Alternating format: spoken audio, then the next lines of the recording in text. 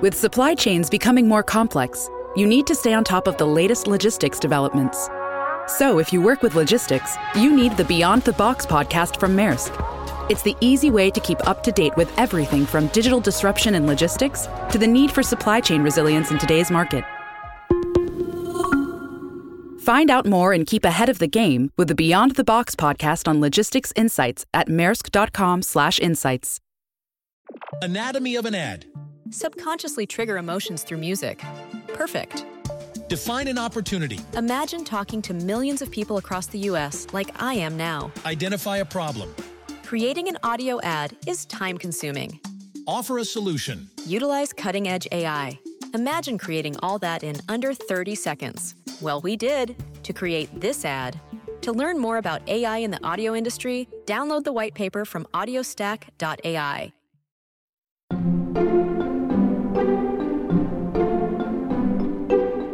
The biggest challenge I face has nothing to do with decorating. Every single thing comes down to, Beth, can you and your team pivot and have something that was going to be ready 3 days from now, ready tomorrow? And it is my whole entire goal to always say yes. Welcome back to Working. I'm your host, Rumaan Alam. And I'm your other host, June Thomas. And the other voice we just heard belongs to Beth Kushnick. June, who is Beth? So Beth Kushnick is a set decorator, and she has a really long list of credits in movies and television. In the movies, she worked on films like Reversal of Fortune, Jumanji, and Private Parts. And in recent years, she's mostly worked on television shows like Fringe, The Good Wife, The Good Fight, Evil, and most recently, a new show on Epix Network called Bridge and Tunnel. I was thinking about this, at Slate, as at the vast majority of media institutions, writers get a byline, but editors don't. There are always people who work on the things that we love, whose names we don't know. The sous chef at a fancy restaurant, the crew on a film set. And I'm so curious about that level of expertise, but also that relative place of invisibility. Yeah, for sure. Beth's work, if I were to put it very crudely, is to fool people into thinking that the rooms and the outdoor spaces that we see on TV screens aren't, in fact, totally faked up spaces inhabited by actors, but real places where real people sleep and eat and work. So ideally, viewers would never think that such a role exists. A set decorator, why would we need such a thing? Because there's no such thing as a set. And I think when shows work, when set decorators do their job, we have absolutely that experience and we don't think of them. One thing that I find interesting about Beth's career is that while she is clearly extremely good at that sleight of hand of making a space seem so real that it never occurs to viewers that it is indeed a set, she has also started to break that third wall. She now has a podcast called Decorating the Set, which gives a lot of behind-the-scenes dish. And she's quite active on social media, helping people understand how they could use the industry secrets to, for example, make their Zoom backgrounds appear more professional, which is a service that I could definitely make use of. June, it sounds like you have a particular appreciation for or relationship to some of the shows that Kushnick has been involved with. Yeah, I definitely had a vibe. I'm especially fond of a couple of shows that she's worked on. The Good Wife, which was about the wife of a prominent politician who does not stand by her man when he is revealed to be a love rat, as we call them in Britain. And instead, she goes back to work as a lawyer after many years as a stay-at-home mom and politician's wife. And then The Good Wife's spin-off, The Good Fight, which for the last couple of seasons has been set in a predominantly black law firm. The Good Fight, in particular, you could call it absurdist. You could also call it utterly bananas. It's crazy, and I love it. But it's a show, basically, that involves very rich people. And I can see that it would be a challenge to have their homes and offices not all look alike, and instead to reflect the personalities and the pretensions of each of the characters. And I think she did a really good job of doing that. Well, I'm really excited to hear more from your conversation with Beth. But before we get to that, I do have 2 bits of business to announce. The first is that later in this episode, we'll hear a brief chat that you had with our colleague Dan Kois. Dan has just sold his first novel, and you wanted to speak to him about the process of writing and then selling a book. I did. And then I want to remind everyone listening about the importance of Slate Plus. If you enjoy this podcast, and I know that you do, as well as the rest of Slate's journalism, please consider supporting us by joining Slate Plus. Those of you who are already members will hear a little more from June's conversation with Beth Kushnick, which is one of the many benefits of membership, like 0 ads on Slate podcasts, bonus episodes of shows like Slow Burn and Dear Prudence, and of course you'll get to feel good about supporting the work we do on this show and elsewhere. It's only $1 for the first month. To sign up, go to slate.com/workingplus. All right, let's hear June's conversation with Beth Kushnick.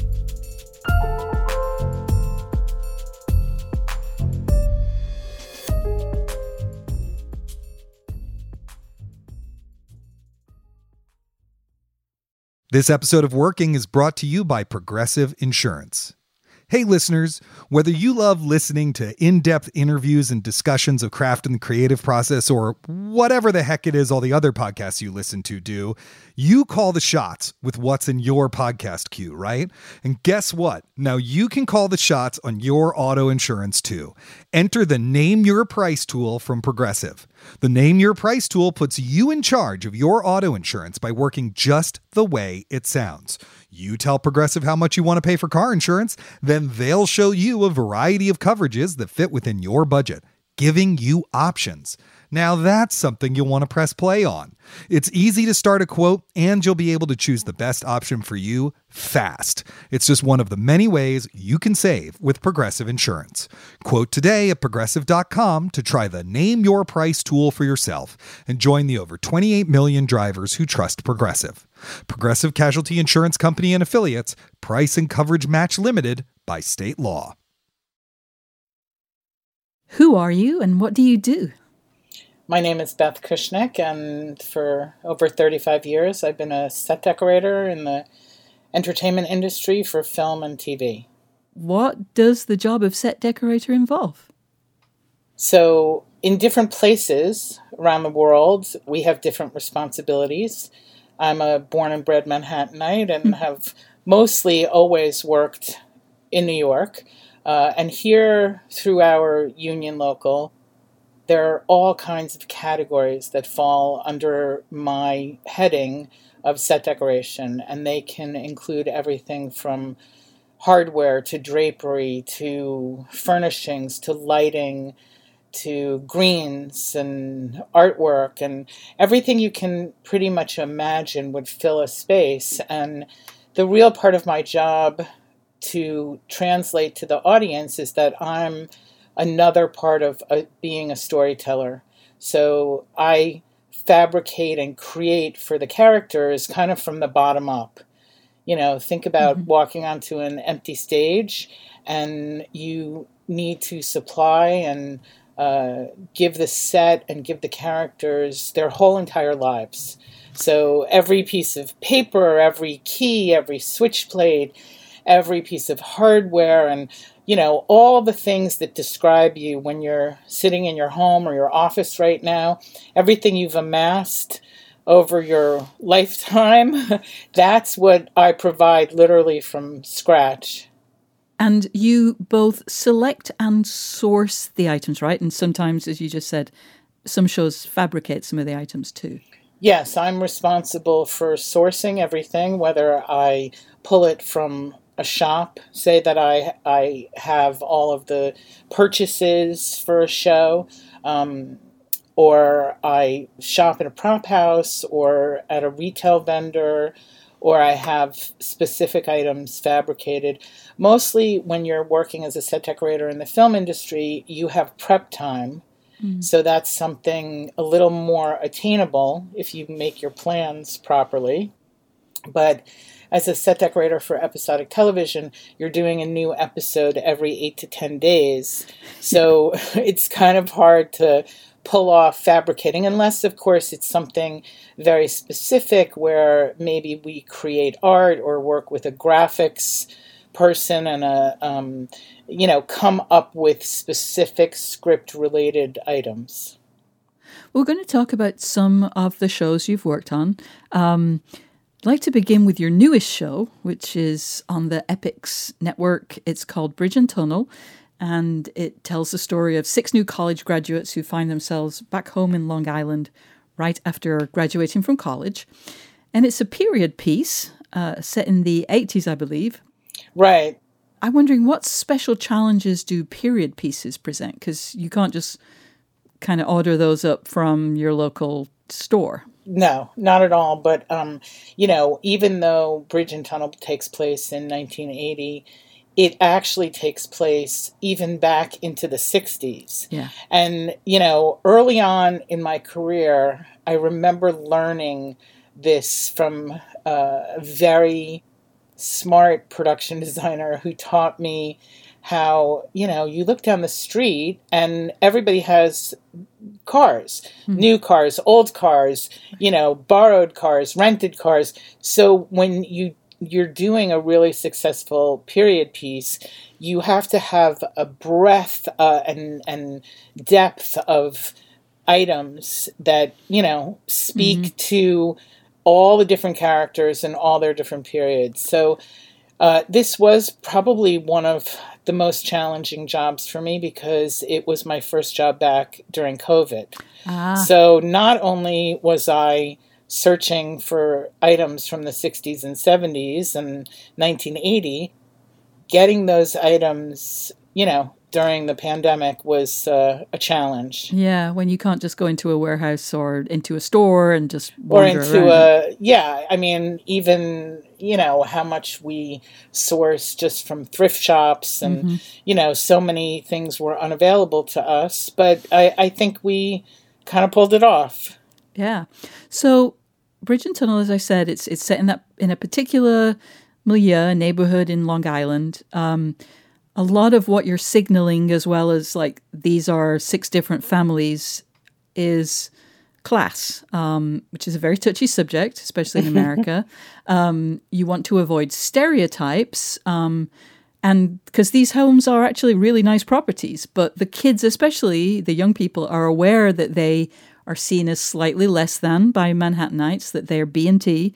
How do you address all of that with furniture and accessories? Really, I go back to the script, of course. We were so lucky. We ended up on literally 1 or 2 streets shooting the houses all together. And, some of them have been owned by the owners, for 50 years. Yeah. 2 of them had basements, which, I definitely say were, my term I love, filled with the mother lode. My team did an incredible job kind of, we did a lot of begging and borrowing. To me, subtle ways to express the characters and the class level really happened a lot, and was informed in the graphics, in the music posters, in the size or the way that we made the rooms feel smaller but not too claustrophobic.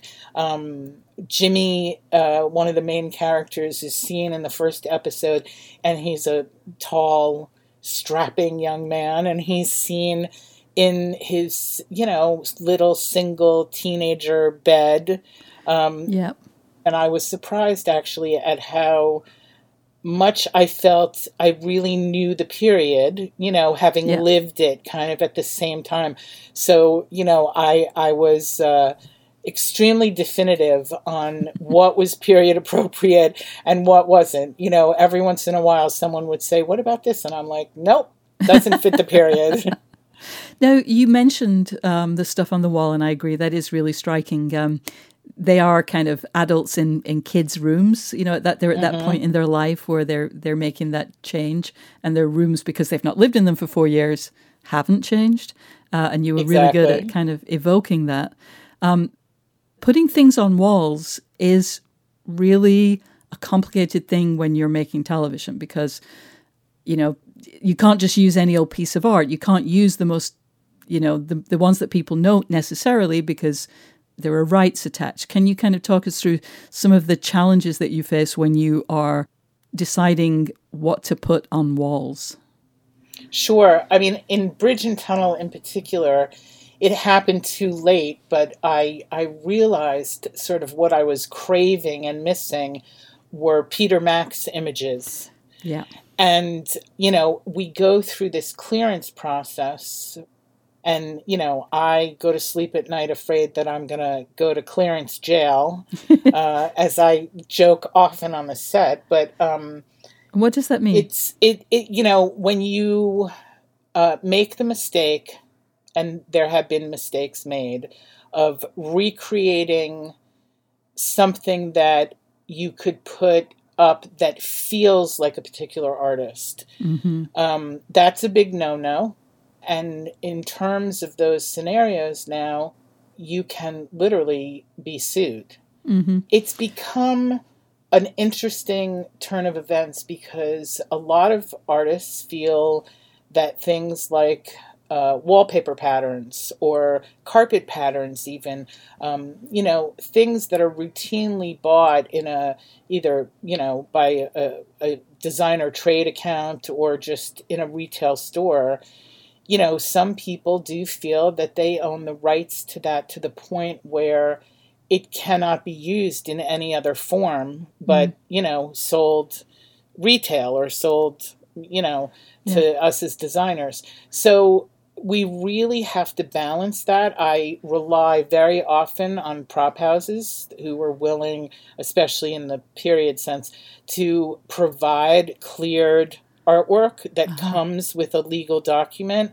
Whether the network that you're working with is willing to take that document is another story. Wow. It has given my job as a set decorator a whole other kind of way to think, way to process. In the good old days, before this was an issue, we'd, run and gun and take something out of the trash and put it up on the wall. And, we would dumpster dive and kind of get whatever we wanted, wherever we wanted. But this has actually turned into a department, interestingly enough. I think sometimes if someone has an aspiration of being, an attorney and wants to work in the film business, this might be, a combo of the things that they like to do. Television and movies are famously collaborative. When you're collaborating, especially in a show like this where these are new characters and there's just so much work to kind of decide who these people are that you're going to evoke, who do you talk to, who do you work with to make those kinds of decisions? Well, always the script of any show informs my initial design and concept. And then, of course, I'm working with the director. In the case of Bridge and Tunnel, it was Ed Burns for all the episodes. In the case of other TV shows, we have a new director because we're always prepping and shooting at the same time. When you think about it, really as a set decorator, I'm the one who has the most interaction with every department. And I could go through, a number of departments and explain why. I, of course, interact with the director of photography. I am the one who provides what's called in the film business the practicals, which are the different chandeliers and lamps and standing lamps and sconces. And I kind of direct and drive the light, or how the director of photography will light the set. So the lights that we see on the set, the bedroom lights in the kids' bedroom in Bridge and Tunnel, or the desk lamps in The Good Fight, are those actually generating light that's used to shoot? Oh, yes. What happens is each director of photography decides depending on, is this a night shot, is this a day shot, what the action is, where the actors are going to be, how the light needs to hit them, what their skin tone is, what their age might be, how you shoot each character, is all informed by practicals. And very often when a director and a DP come to review as I open a set for them, I engage with each one of them, and they might say to me, I love that lamp, but in that corner I'm not going to see it. And I, give a suggestion, and we move things around, and we all kind of engage. Both their departments, the grip and electric departments, I'm involved with, because what I provide them with on set or at a location is kind of what they have to contend with, the shooters, for the day. So, I'm aware of what kind of flooring they like to push the dolly over, and I'm aware of where they might have cables in a corner and they need me to provide something to hide those cables. So I'm dealing with them. I am dealing with the sound person because certain things make noise on a set. I deal with the costume designer because very often, we're having to be on the same page in terms of, I'm always showing a costume designer what tones we're using, what colors. Sometimes it works if we're exactly on the same page with that. Sometimes we want to contrast that. Then in a more technical aspect, I work with the Teamster drivers who pick up all my selected items and drive them to the set and drive me from one set to the next. It's kind of my mobile office, my car. I work with the accountants because certainly getting along with the accountant and being on budget is paramount. And I take that very, very, very seriously. And then, of course, I have someone from my department, an on-set dresser, who maintains my vision while we're shooting because, especially in COVID, I don't cross over, but I am always advancing the company with my team. So, I go into a location or a set to dress a few days before. I open the set and I always say, on to the next one. And they come in, the shooters, and they do what they're doing. And then we come back, restore and clean up and start the next one. So, it takes a village. It's a lot of people in my department. I usually have the biggest department on set. Oh, interesting. We'll be back with more of June's conversation with Beth Kushnick after this.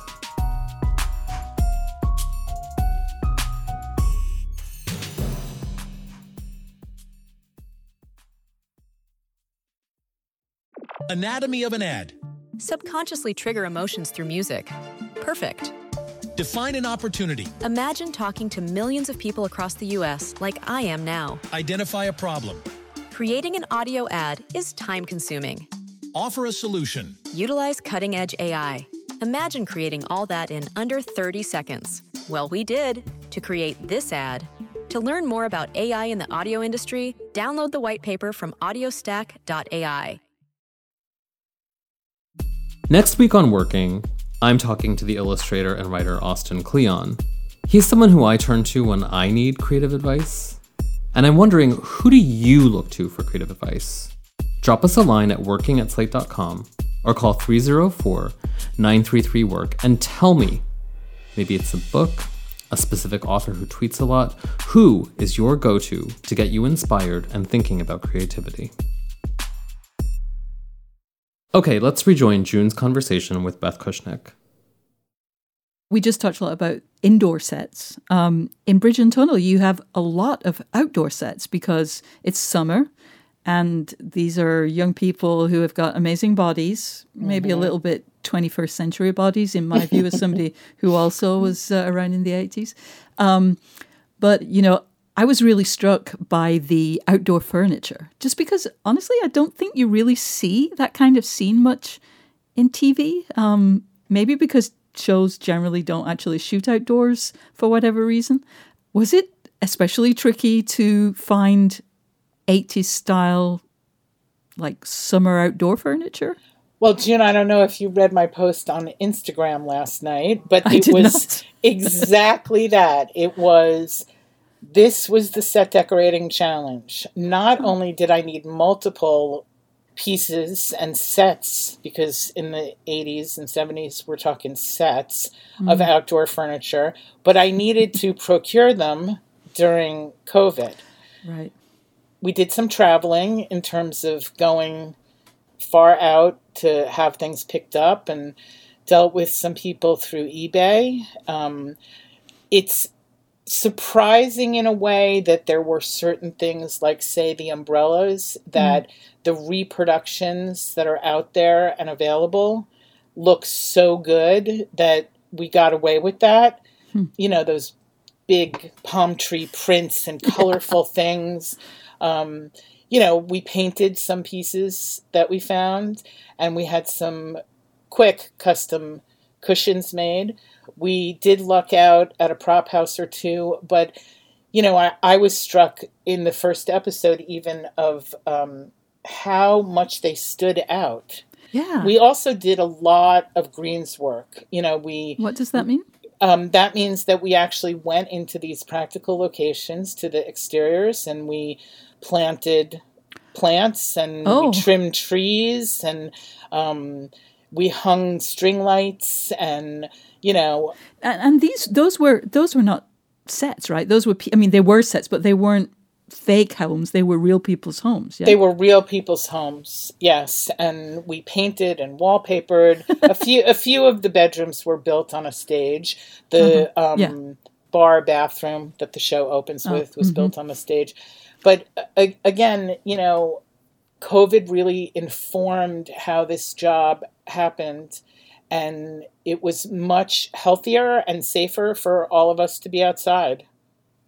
Were there any sort of items or sets in Bridge and Tunnel that you were particularly proud of? Just those things that just really, it was a trial and you got them and you just felt so triumphant, even if, you know, the nature of it is that they don't necessarily stand out and they should actually all just kind of blend in and just seem right.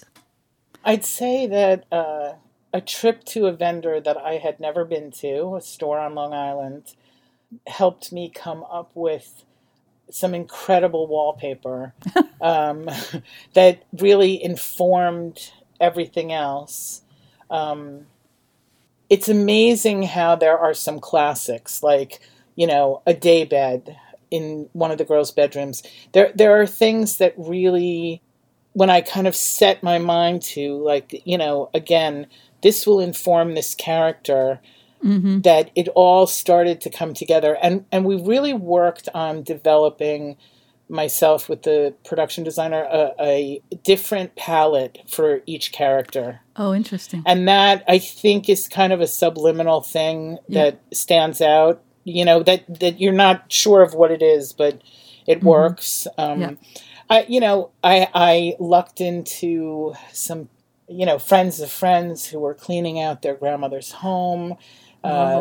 I, you know, did a little trick that I love more than anything, even for myself, which is I use different sets of linens and mix them together. And, you know, that kind of pattern on pattern is something that was true of that time period. You know, pattern in the drapes, you know, big kind of poppy patterns. Okay, let's move away from Bridge and Tunnel to two of my favorite shows that I know you have been working on since the very beginning. The Good Wife and The Good Fight, the show that's currently on CBS All Access. Now, those shows take place in the world of the legal profession in Chicago. I know Chicago sometimes looks an awful lot like New York, but in Chicago. And there are an awful lot of offices to decorate. It's not exclusively in law firms, but there's a lot of law office. There are a lot of scenes happening in law offices. How do you indicate, like, this is Diane's office, this is Luca's office, this is Liz's office? In other words, how do you show the personality of the person who works in the office when basically they're all offices in the same firm? Well, in the same way, you think about telling a character's backstory, and there are pieces that become iconic to that character. As a matter of fact, back on The Good Wife, we created the first home decor license in TV history by collaborating with Mitchell Gold and Bob Williams, and we had a line of furniture that was, The Good Wife, The Good Fight home decor line. And, it was get the look of The Good Wife or get the look of The Good Fight. But it's really now become my way of engaging with fans.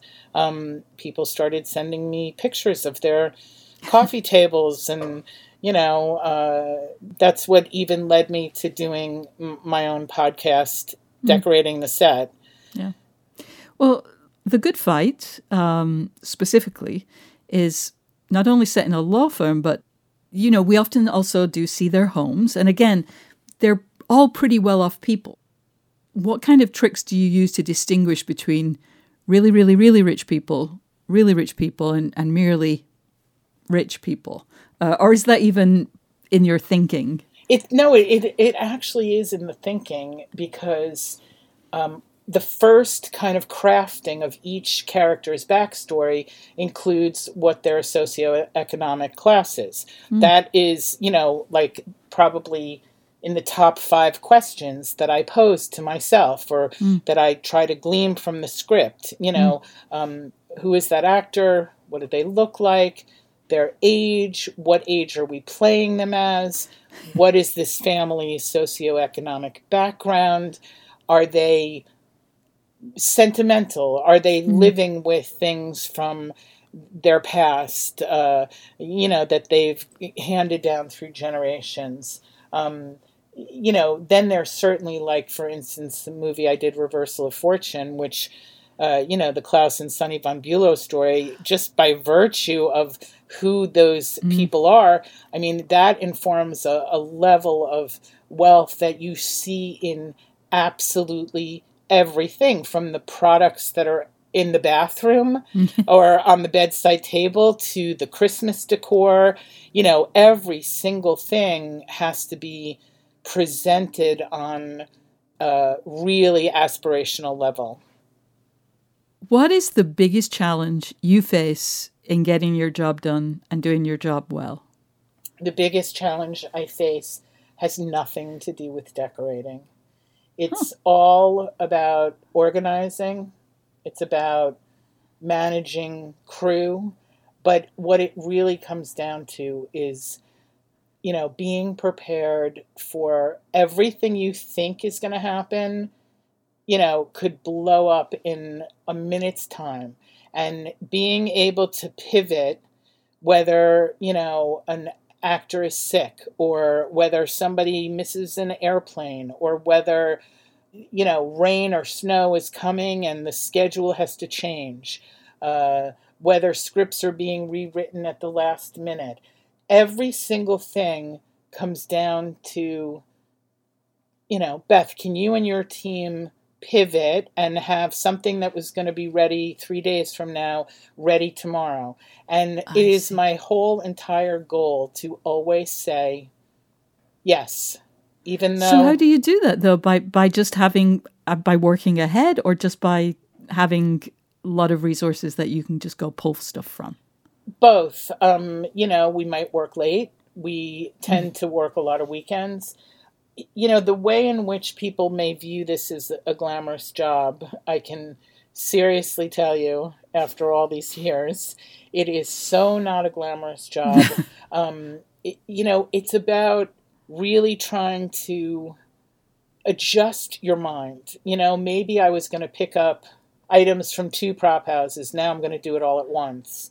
At one of them. Maybe I had in mind something that I have to recalibrate. And, it's more about the managing of the money, the crew, the time. I think that most people can pick out a pretty sofa. Most stores in the last 10 years have done that for their shoppers. Everything is merchandised So you can walk in a store and say, I'll take that set, or, I want that color, and, everything comes in that color. So it's just really a mindset and a way to keep everybody moving. I, constantly say one foot in front of another. That's, how we got to do it. So we've got a lot of challenges, and, certainly in New York, we've had a lot of challenges. I am fascinated in a way by the COVID response, and, all my fellow crew members and the studios, and how everyone is implementing what we have to do, being tested 3 times a week, and all of the protocols. Yeah. So that would include you, who, as you've said, you basically go and set things up, and then you move on to the next one. You even if you're there before most people are there, you're also involved in that protocol. The reason why is because I'm considered like Zone A, because I interact with the director, and I interact, the director interacts with the actors, and, it's something that we have to adjust. It's not in our DNA as filmmakers and crew people. We're so connected, and we're so close, and everybody's talking, an inch away from each other, and my crew moves everything, and it takes 2 people to move a sofa. So it's brought us all to our knees, just like many other places and many other industries. Beth, thank you so much for being here today. I learned a lot. It was really interesting. Thank you. June, my pleasure. Thank you.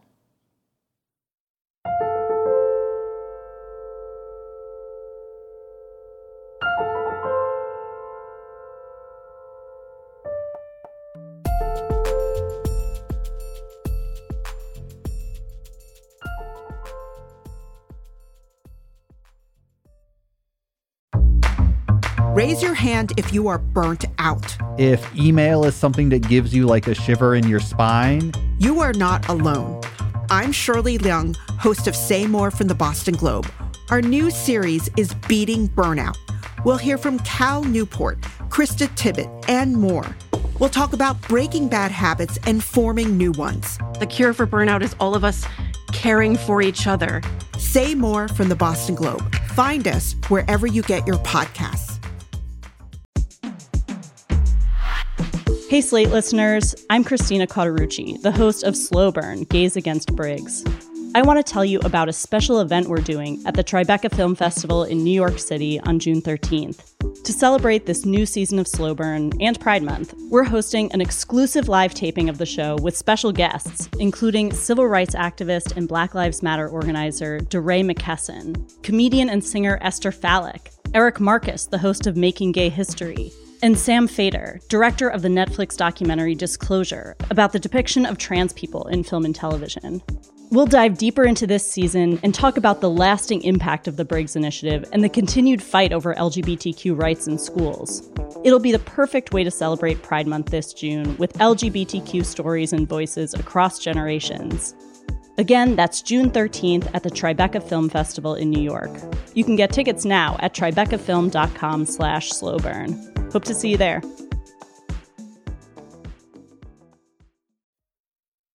June, one of the things that Beth said that I really found so striking is that her task is fundamentally to be a storyteller. I know, and I have to say that has become such a terrible cliche. The quickest way to get drunk would be to take a shot every time someone described themselves as a storyteller. But in Beth's case, I think it's absolutely true. Like, the work of a set decorator, it's not shopping for cool sofas or like swell wall art. It's about finding things that tell viewers who these people are in a way that supports what they or others are saying in the script. Like, you see a particular piece of art or a style of headboard in someone's bedroom, and you immediately get a very visceral sense of who that person is.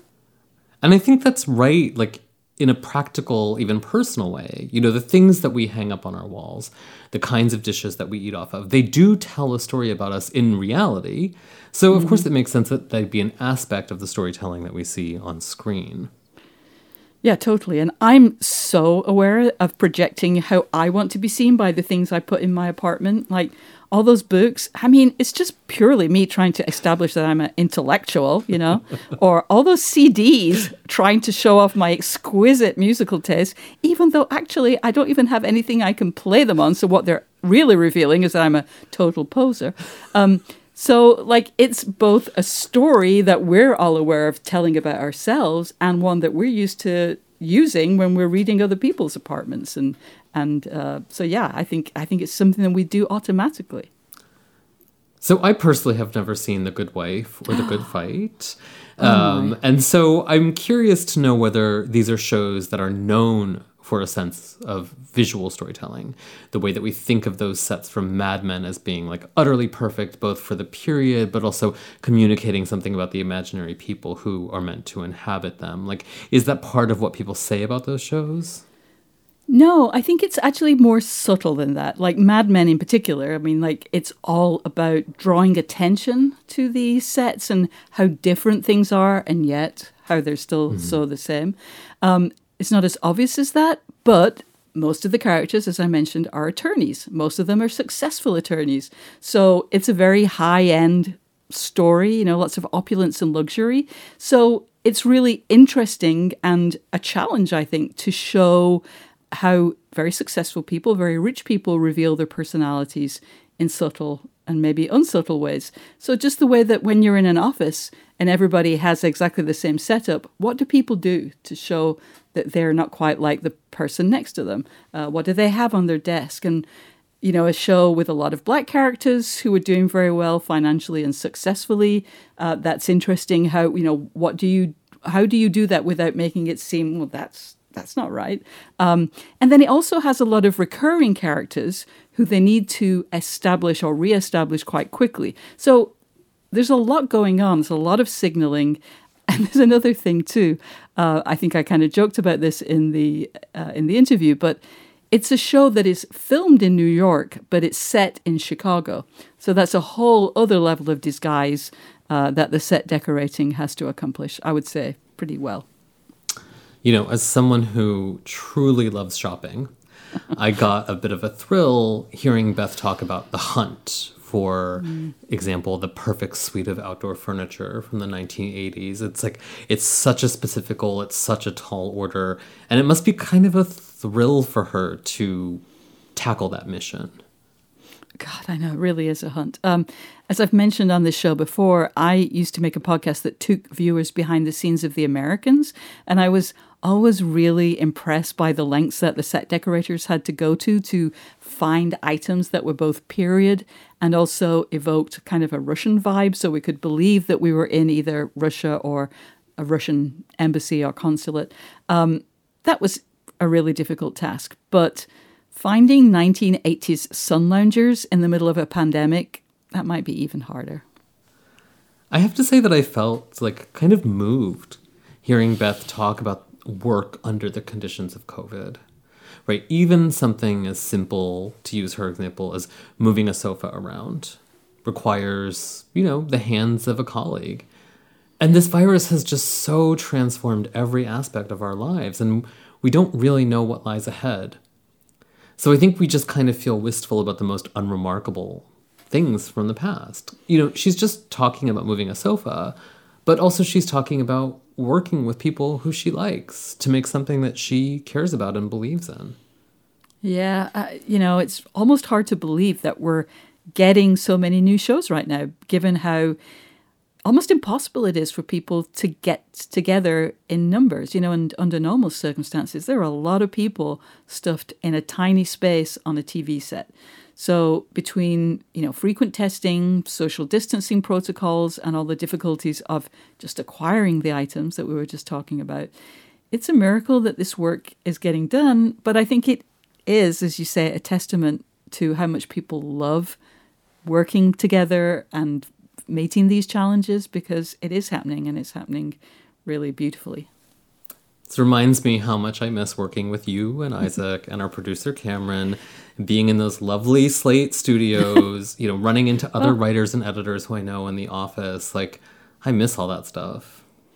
Yeah, I'm constitutionally a hermit, so like I don't think that I do, but when you mention that, I do love going to the office and either, running into people unexpectedly because, oh, I didn't know Rumaan was going to be here today, or people that you fully expect to meet, like, Cameron, who's 2 chairs down from me, and like complimenting their bag, because Rumaan always has the nicest bags, or just gossiping, or just getting to see people in the flesh. It's really hard to judge people on Zoom. It's much more ruthless in person.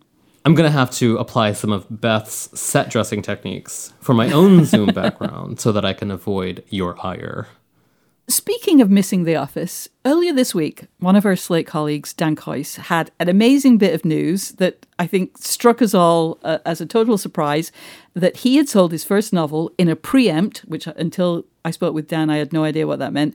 So I just grabbed him for 5 minutes and we recorded a conversation about his process of writing a book in his copious spare time, which I don't know how he has even a second to turn around, and also to how he went about selling it. And so let's hear my conversation with Dan Coyce. Hello, Dan. Hello. I'm so excited to finally have been proven to have been working. I know, right? So this was the write-up in Publisher's Lunch. I will excerpt from it. Slate staff writer Dan Coyce's Vintage Contemporaries. Great, great title, by the way.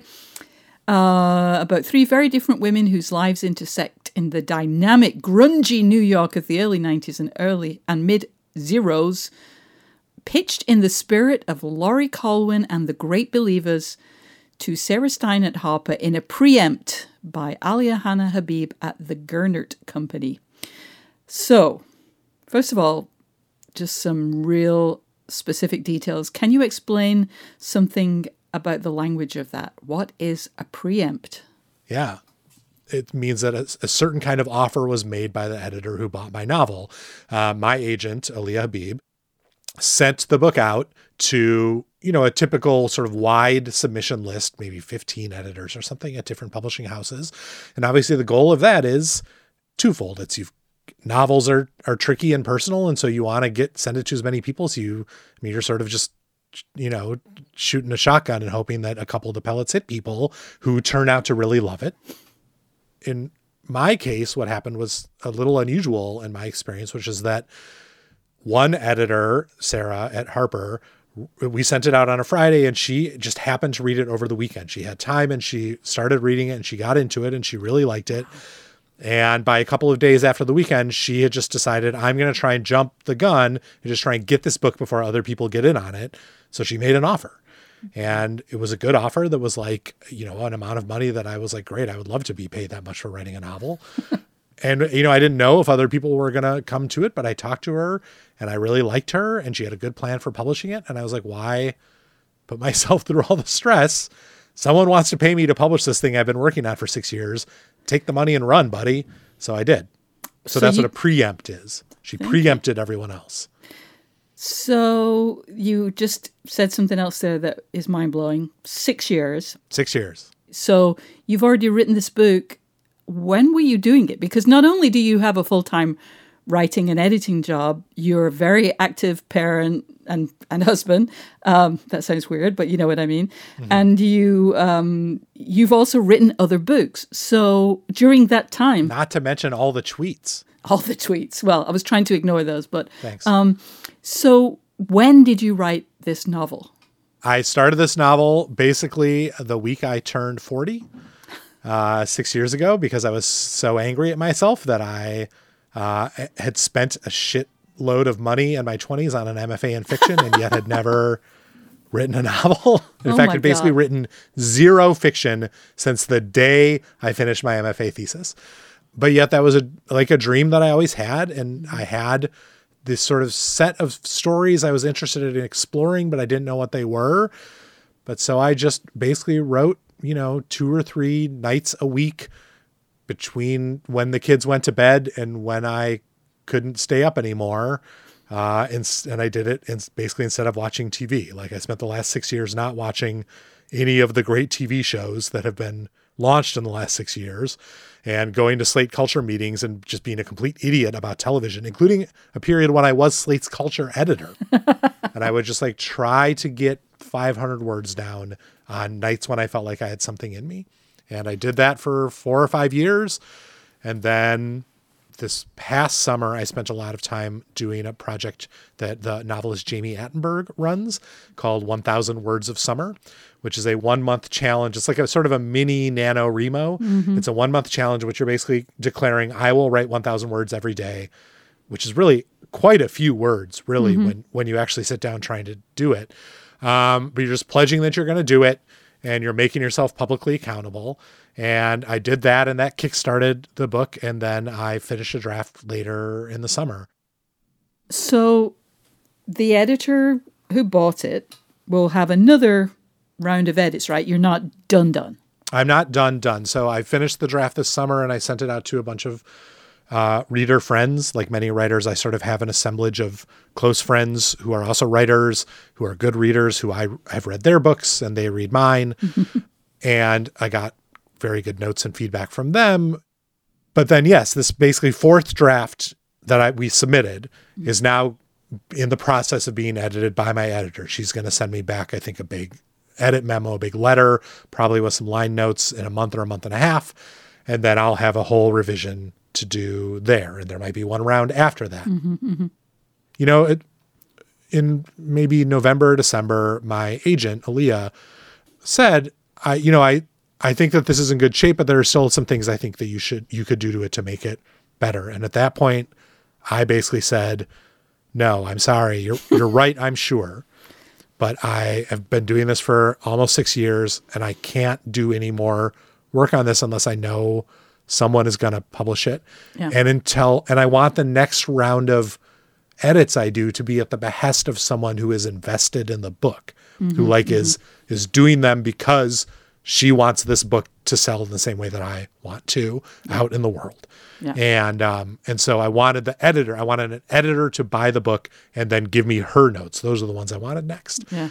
I was very lucky, I think, in that happened. It worked out. For plenty of writers, it doesn't work out. For plenty of times for me, with past ideas or past book notions, it hasn't worked out. But this time it did. Amazing. Thank you, Dan. I'm sure we'll be talking again when the book comes out. Oh, believe me, I will be right up this podcast butt to try and get my full time on the show. I believe that. So thank you very much. Thanks, June. June, it was, first of all, just so lovely to hear Dan's exuberant voice and his happy news.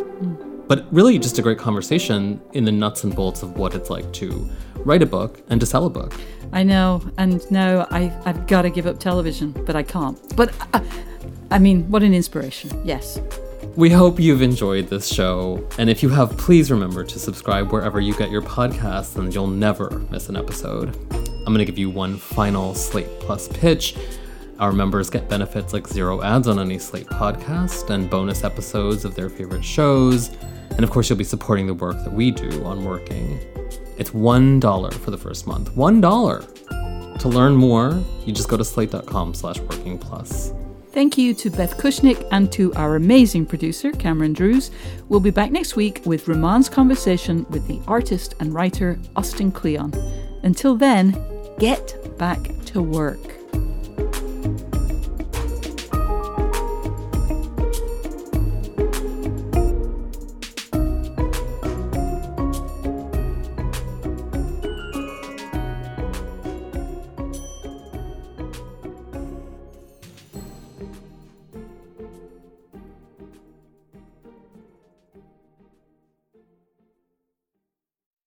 Anatomy of an ad. Subconsciously trigger emotions through music. Perfect. Define an opportunity. Imagine talking to millions of people across the U.S. like I am now. Identify a problem. Creating an audio ad is time-consuming. Offer a solution. Utilize cutting-edge AI. Imagine creating all that in under 30 seconds. Well, we did to create this ad. To learn more about AI in the audio industry, download the white paper from audiostack.ai.